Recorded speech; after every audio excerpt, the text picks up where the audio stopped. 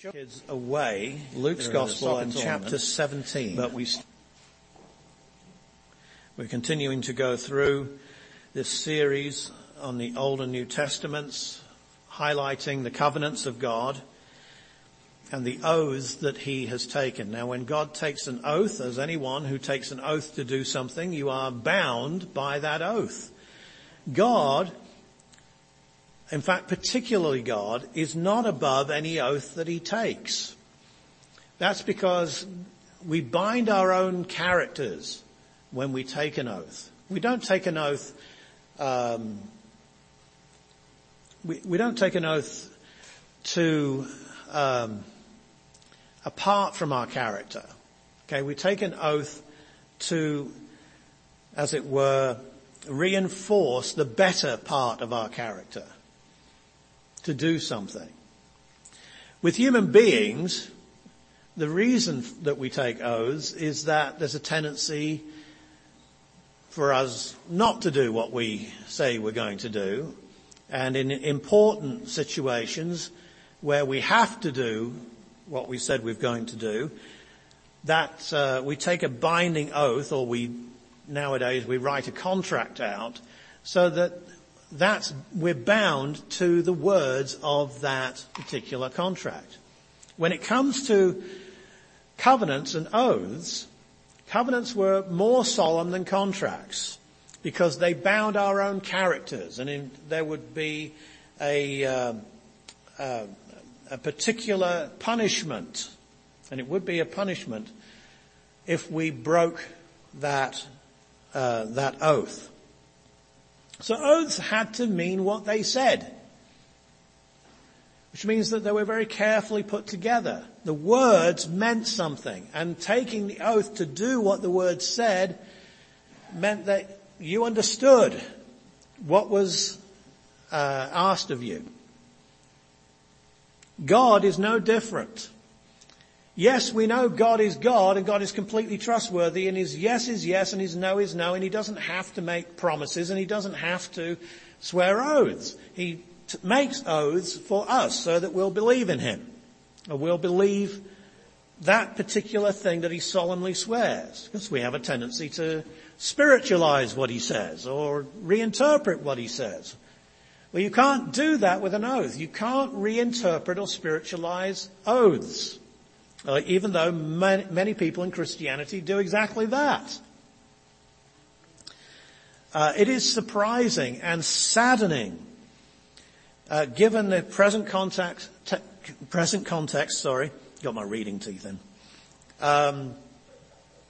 how this Israeli-Palestinian war, this recent uptick in violence, how many people who say that the church is now Israel have come out against Israel. These are Christians.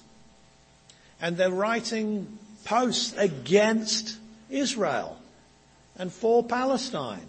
Or they're taking an opportunity to say, well, the church is the real Israel now. Honestly, I mean, you want to pull your hair out, because these are Christians who are supposed to take the Bible, at face value. They take it seriously. And yet, what are they doing? What are they telling the Jews? They're telling the Jews that they despise them. They're telling God's people, who God has covenants with, that you don't care. God's all done with you now. You have to be in the church and that's it. It's not anti-Semitism, but it's anti-Israelism. And any Bible teacher, he might be a good man. I'm not talking about here his godliness and his own spiritual life. But as far as his understanding of this teaching is concerned, anyone who says that Israel has been replaced, or that they don't use that terminology anymore, because we're in the era now when you don't say what you mean. Okay? You use euphemisms for everything. So euphemistically, they will say that Israel has been enlarged or transformed into the church. Do you see? That's how they put it nowadays. What they mean is that Israel's been superseded and that the church basically is the new and the true Israel. That's what they say, which means that, of course, the nation of Israel is not the true Israel.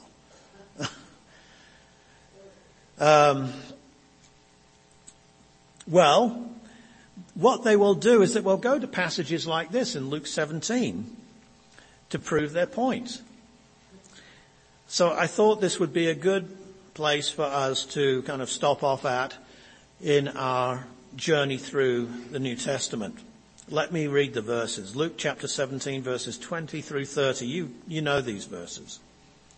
Now when he was asked by the Pharisees when the kingdom of God would come, he answered them and said, "The kingdom of God does not come with observation, nor will they say, 'See here,' or 'See there.'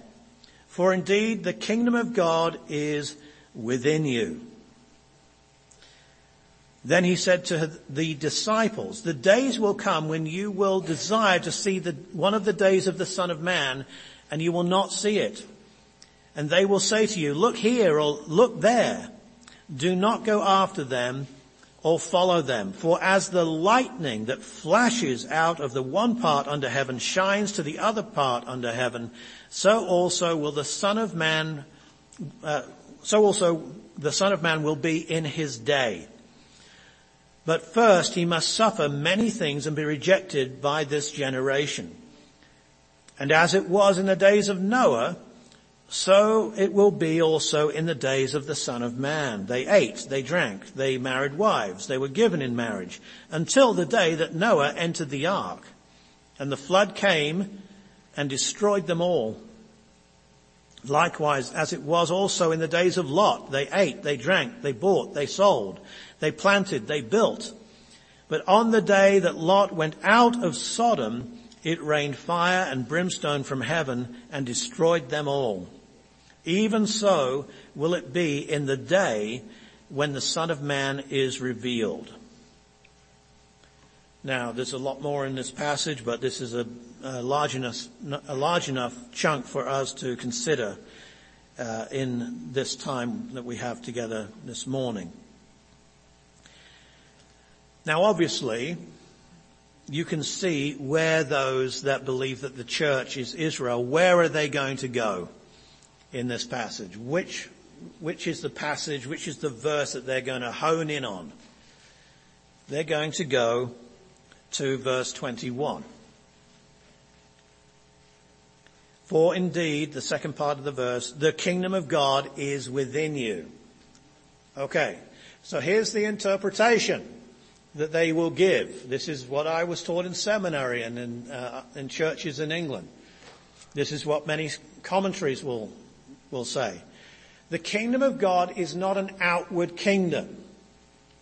The kingdom of God is not something that you can see and that you can feel and that you can enter. It's not physical, in other words.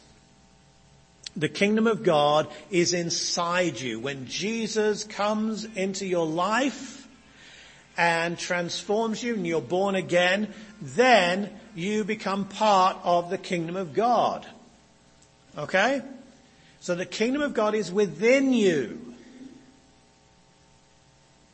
If the kingdom of God is within you, obviously it's a spiritual thing. It's not an outward thing. Now, from the studies that we've been doing over this year in the oaths of God, is that the correct interpretation of the covenant kingdom as it's been presented in the Bible so far? Is that what the angels said? Okay, that he's going to sit on the throne of his father David and he will rule forever and ever. Did you guess out of what the angels proclaimed that this rule is inside your soul? It's not external. No, you didn't, and neither did the shepherds. And neither did Mary. Neither did Zacharias. Neither did Simeon.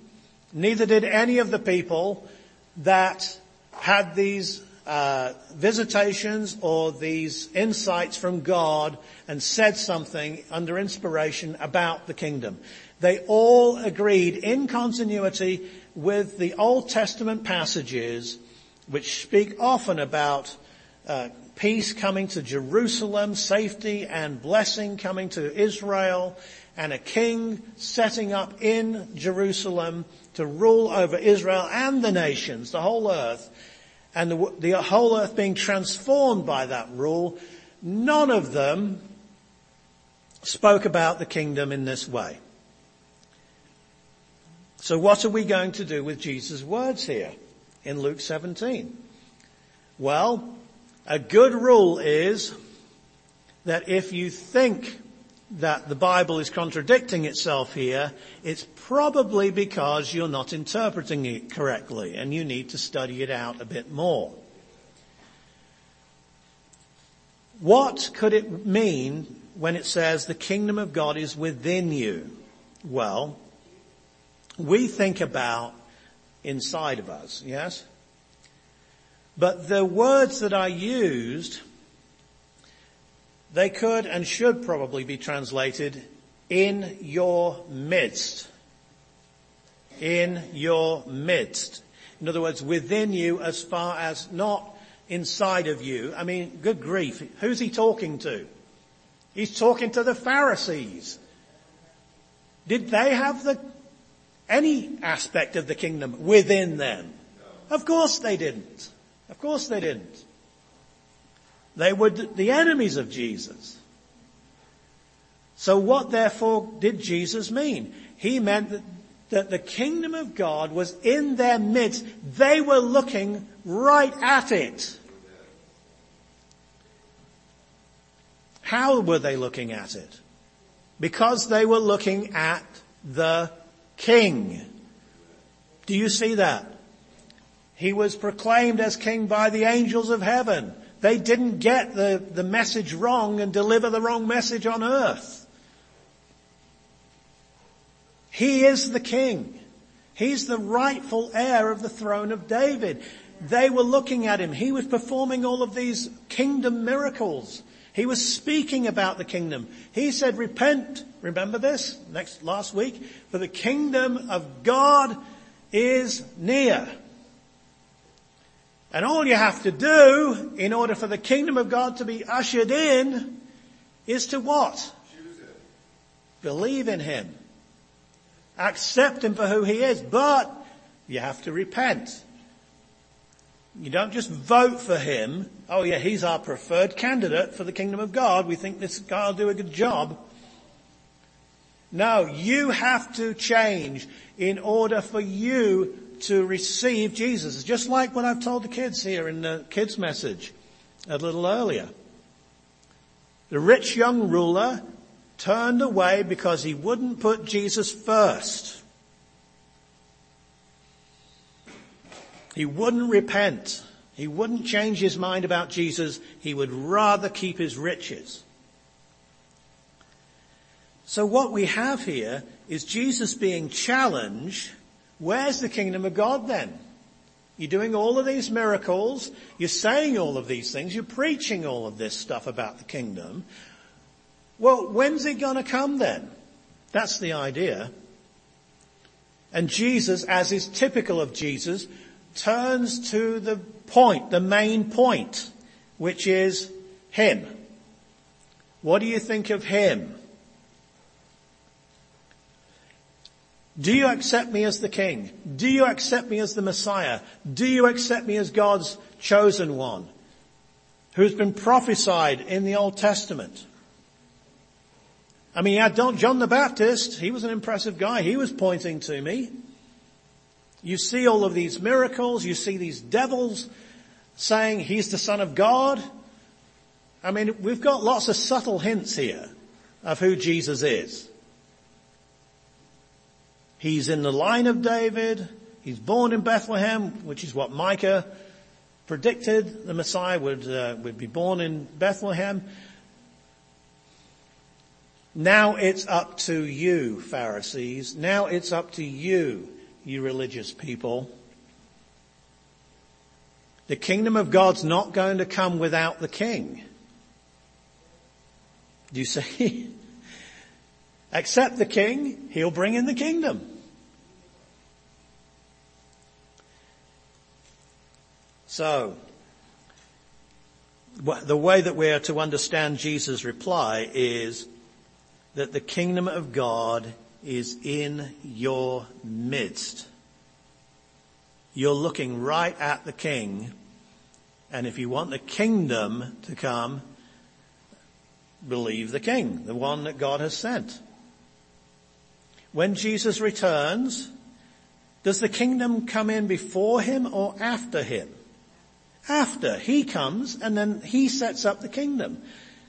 He's going to do it in a irresistible way when he returns the second time. This time, it wasn't irresistible.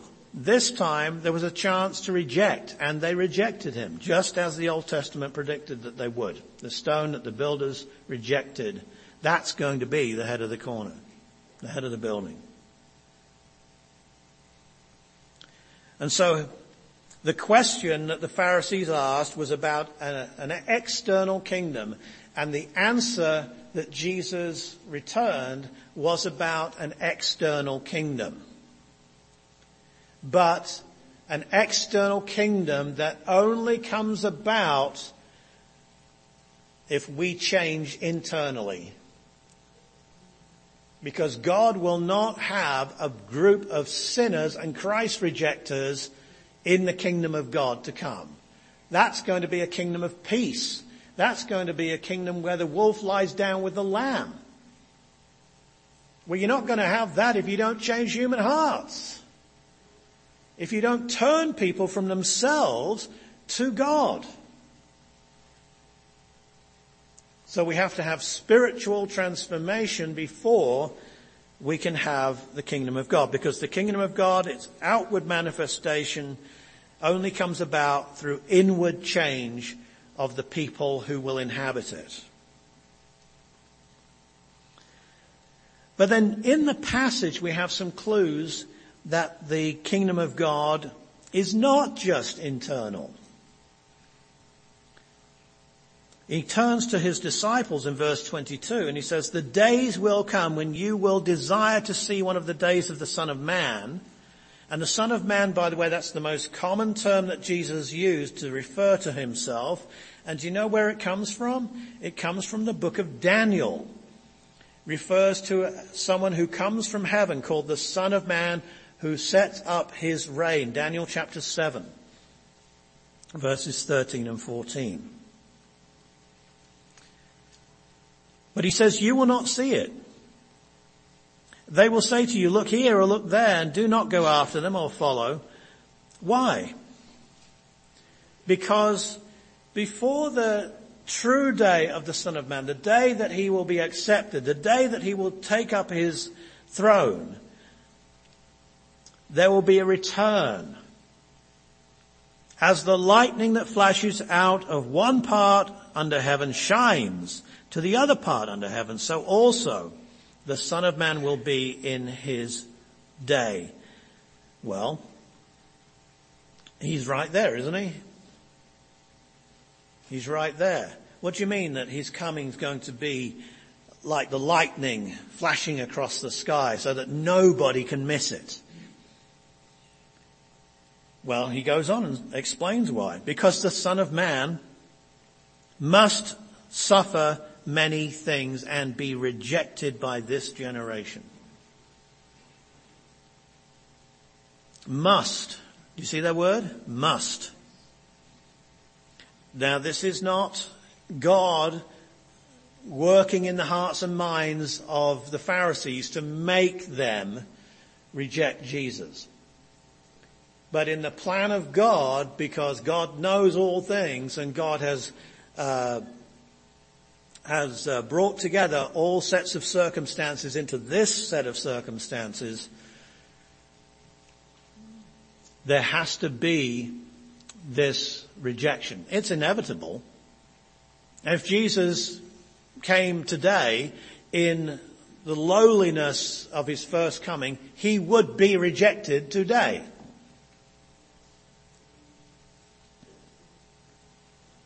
But he must be rejected. He must be killed. That has to happen first. That means he is going to be killed. He's going to go away, but he is going to return. Now, folks, you can't believe in a Jesus Christ who's not going to return. That's, if you believe in a Jesus that's still dead, okay, whose skeleton is somewhere buried in the Israeli dirt, well, you believe in the wrong Jesus, because that is not the Son of God, and it's the Son of God who came. A dead Jesus is not the one who performed all of the miracles, who raised people back to life. A dead Jesus is not the one who's doing the talking here. The true Jesus will return. And if you believe that he lived 2,000 years ago and he said these things and he did these deeds, you need to believe what he says here. He is coming back in glory. Yes. So he gives some illustrations in verses 26 and following.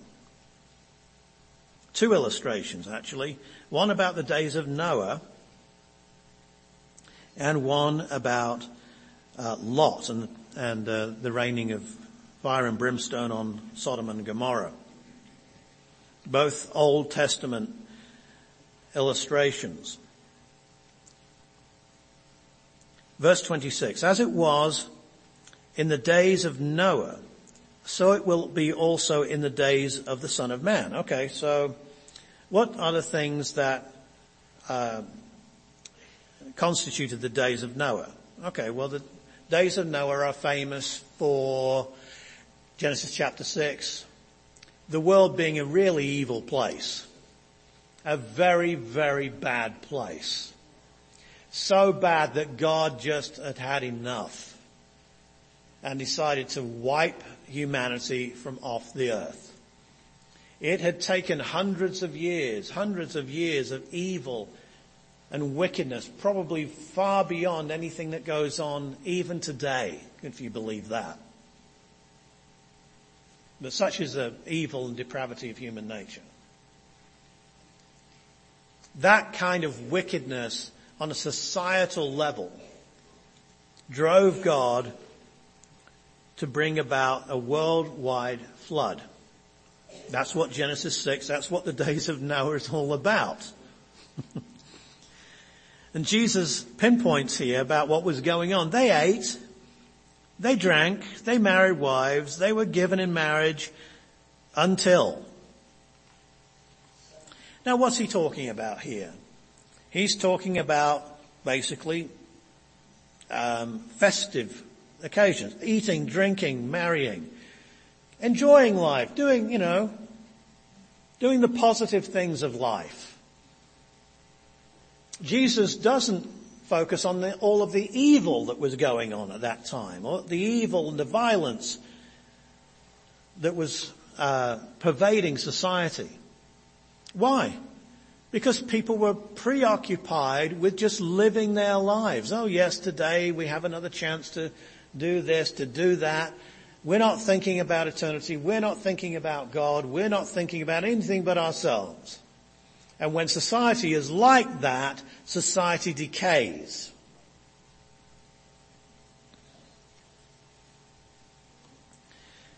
So they were living their lives until the very day that Noah entered the ark.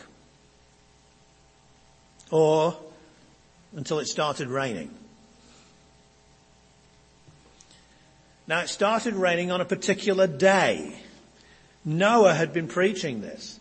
Noah had been building this great big, ginormous ark thing. Okay? And the people could see this huge vessel growing, being built. However long it took Noah to make the thing. Several years, probably. He could see this thing, they could see this thing going up. No rain. Why are you building that thing? No, there's no sea around here. There's no lake around here. This is dry ground. What do you think you're doing? Everybody thought he was nuts.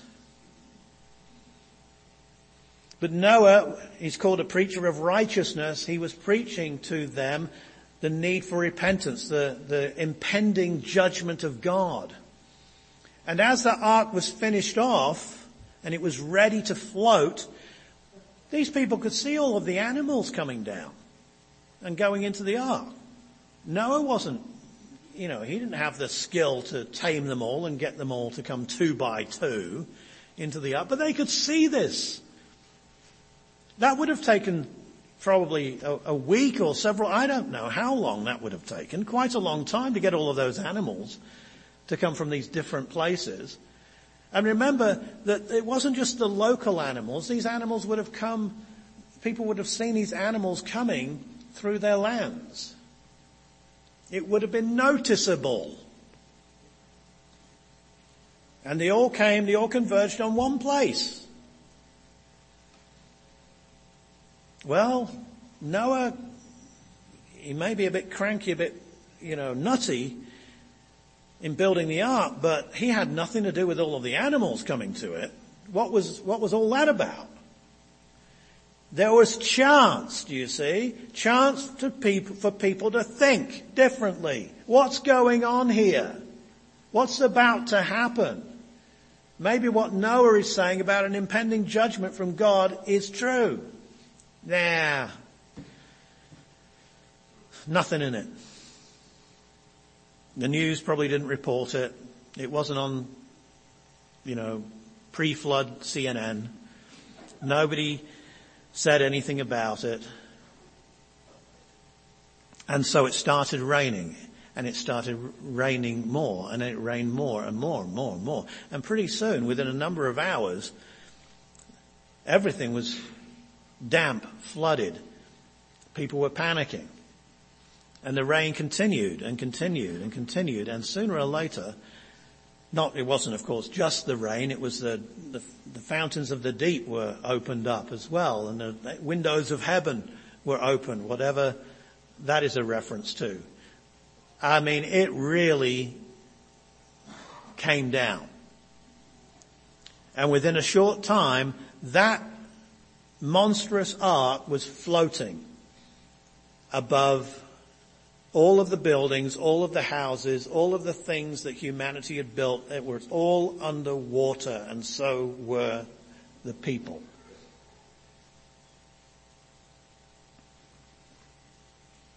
And then there's this other illustration. Likewise, it was also in the days of Lot. Remember him? He lived in Sodom. Not the best choice of a place. And they ate, they drank, they bought, they sold, they planted, they built. Well, hold on, Jesus. There are other things we know about Sodom as well, don't you remember? The homosexuality that was rampant there. The perversion that was rampant there. The violence that was, and immorality that was. He doesn't mention that. He just mentioned that people were going about their business, do you see? Doing their thing.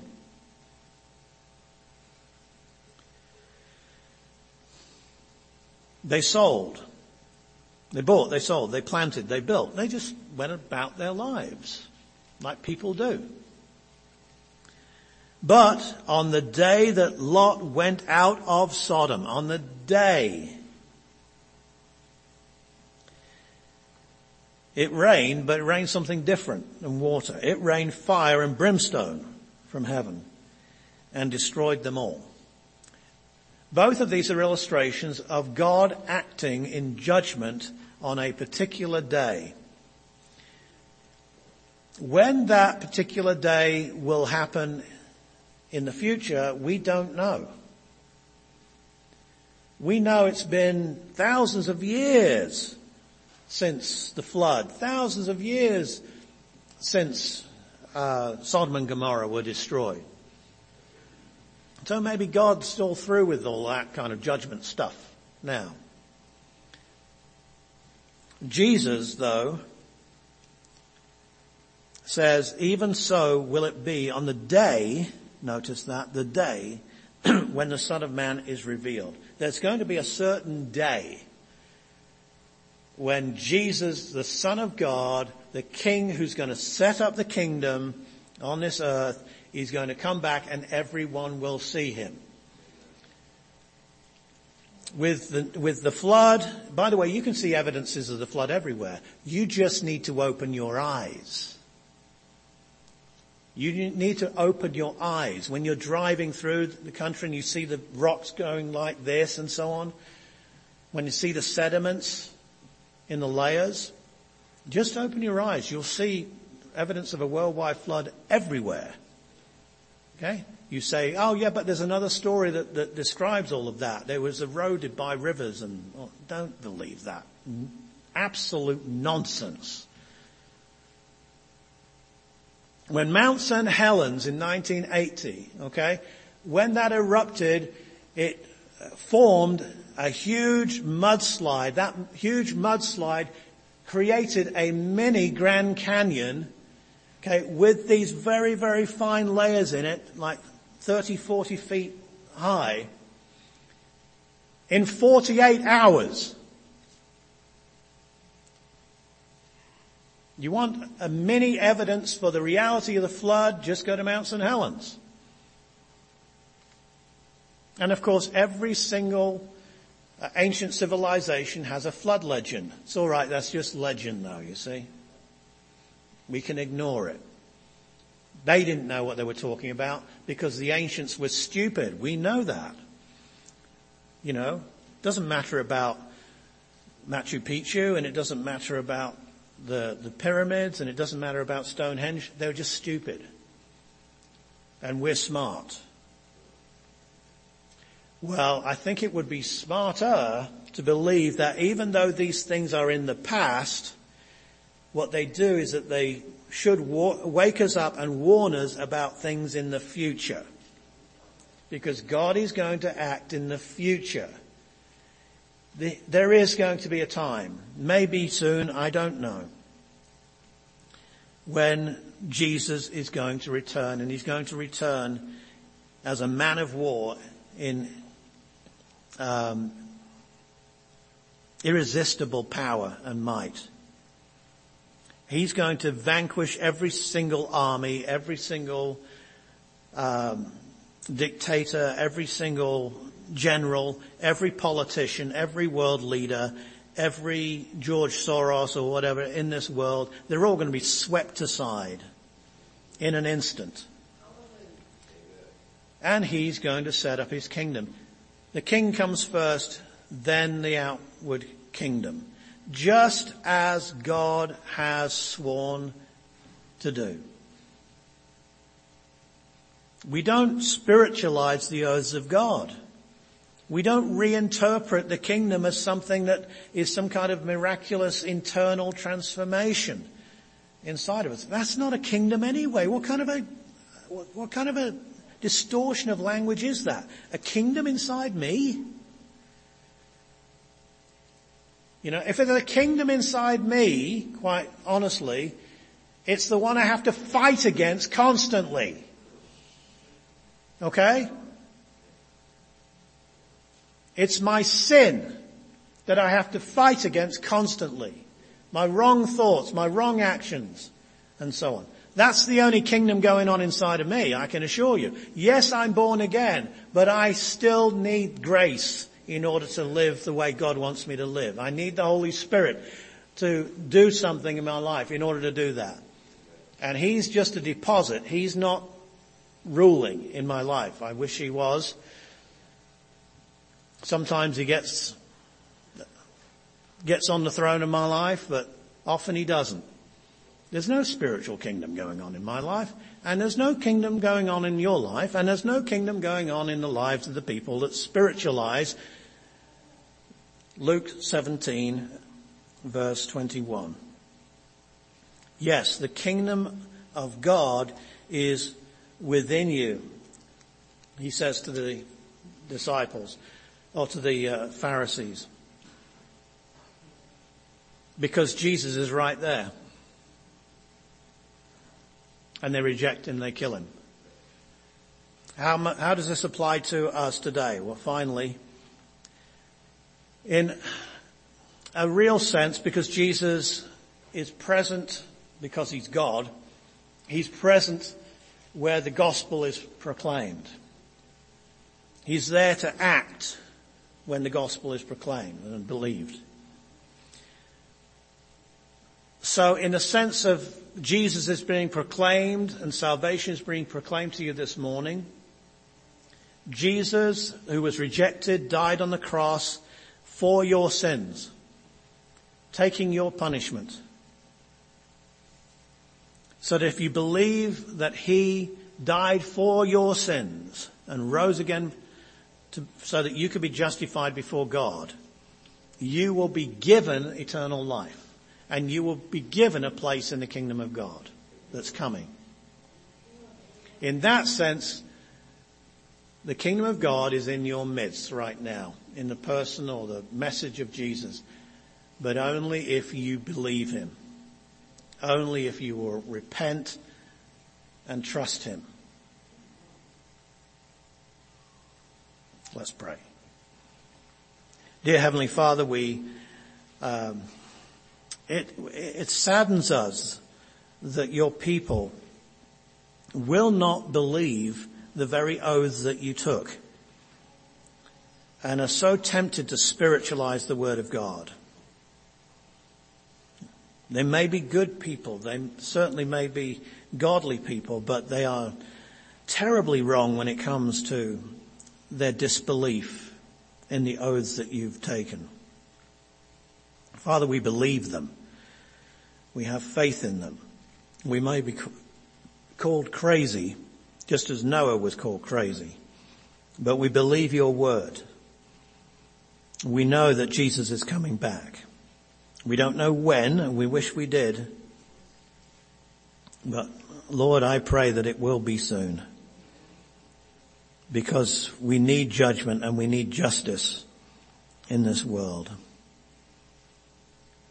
We rejoice, Heavenly Father, that your word will come true exactly as it was predicted. And that your salvation of us will be eternal exactly as has been promised us. Help us, Father, to cleave to that, believe in it, find hope and comfort in it. And we ask, Lord, that as we continue to fellowship over in the fellowship hall now, that you bless the food and bless our conversation, Lord. In the name of our Savior, amen.